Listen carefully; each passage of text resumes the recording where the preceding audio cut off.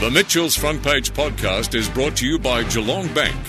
Listen live on 94.7 The Pulse, Mondays and Tuesdays from 9 till 11. Now on Mitchell's Front Page, Trent, talking tech. Good morning to you, Trent. How are you? Hi, Mitchell. Getting well? Yeah, well, first of all, tell us about this Telstra attempt to block scam SMS messages. How do they know that legitimate SMS messages won't get caught up with this?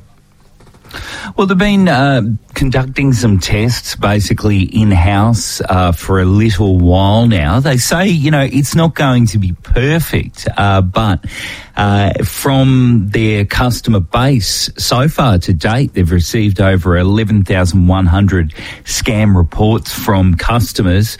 And this explosion is thanks to Flubot, impacting a lot of end users. And they're basically using a system which applies some knowledge of what a typical SMS scam looks like, including those really dodgy looking URLs that they try to get people to, click.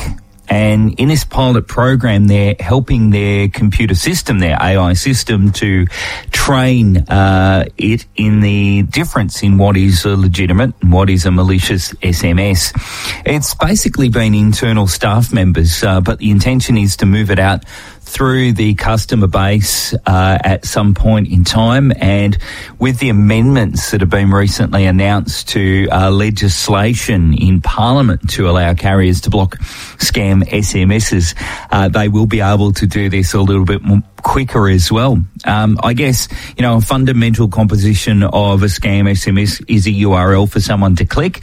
And generally, these aren't really all that clever. They really don't plan the URLs well enough. So I think in the vast majority of cases, the scam SMS blocking will be blocking true SMS messages.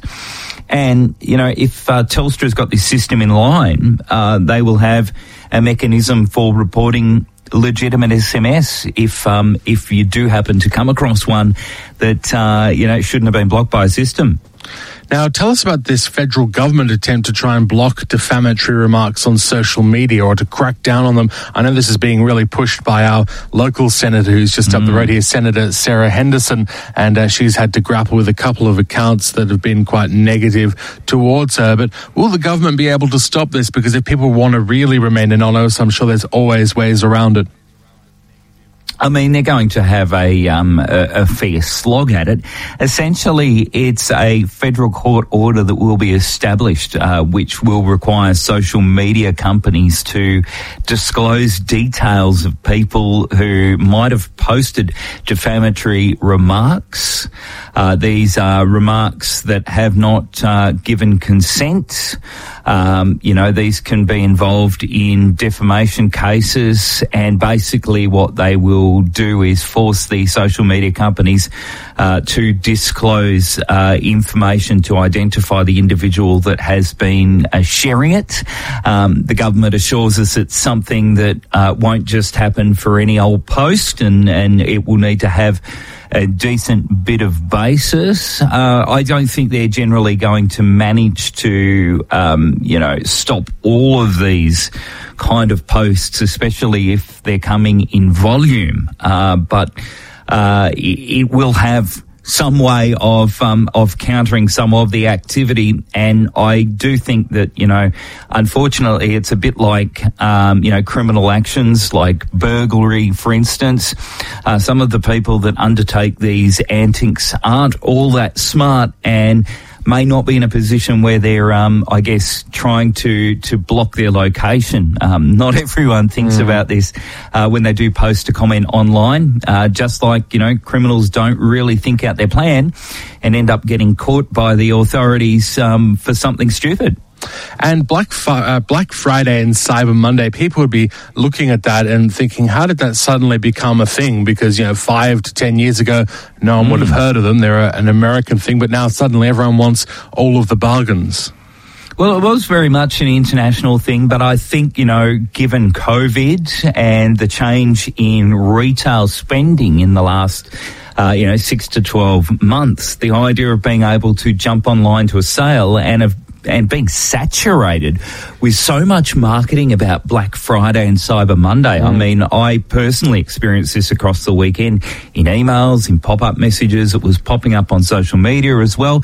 It's led to a leap in the the sales in Australia.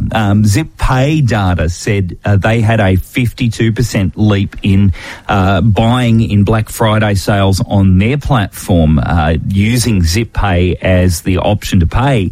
And the National Retailers Association was estimating that the economy in Australia was going to generate $5.6 billion in retail sales. And I think everybody does like a bargain. And, of course, things are getting a bit tighter with stuff like technology, for instance, being able to get it in before Christmas. So people were out to grab that bargain or grab that item they were looking for. And if it was on sale, Black Friday was the sale to buy it in. So certainly a lot of incentive there. And I think the Boxing Day sales, other than getting the stuff that you might need for next Christmas, sometimes they're a little bit of a flash in the pan. Maybe people are realising that a little bit more as well. That's true. Thank you for being on the program. What's your website once again? We talk tech at techgrab.net. Thank you very much. Trent Geddes there, our program tech guy. The Mitchell's Front Page podcast is brought to you by Geelong Bank. Listen live on 94.7 The Pulse, Mondays and Tuesdays from 9 till 11. Or search for Mitchell's Front Page on Facebook, Twitter, Instagram, or wherever you get your podcasts.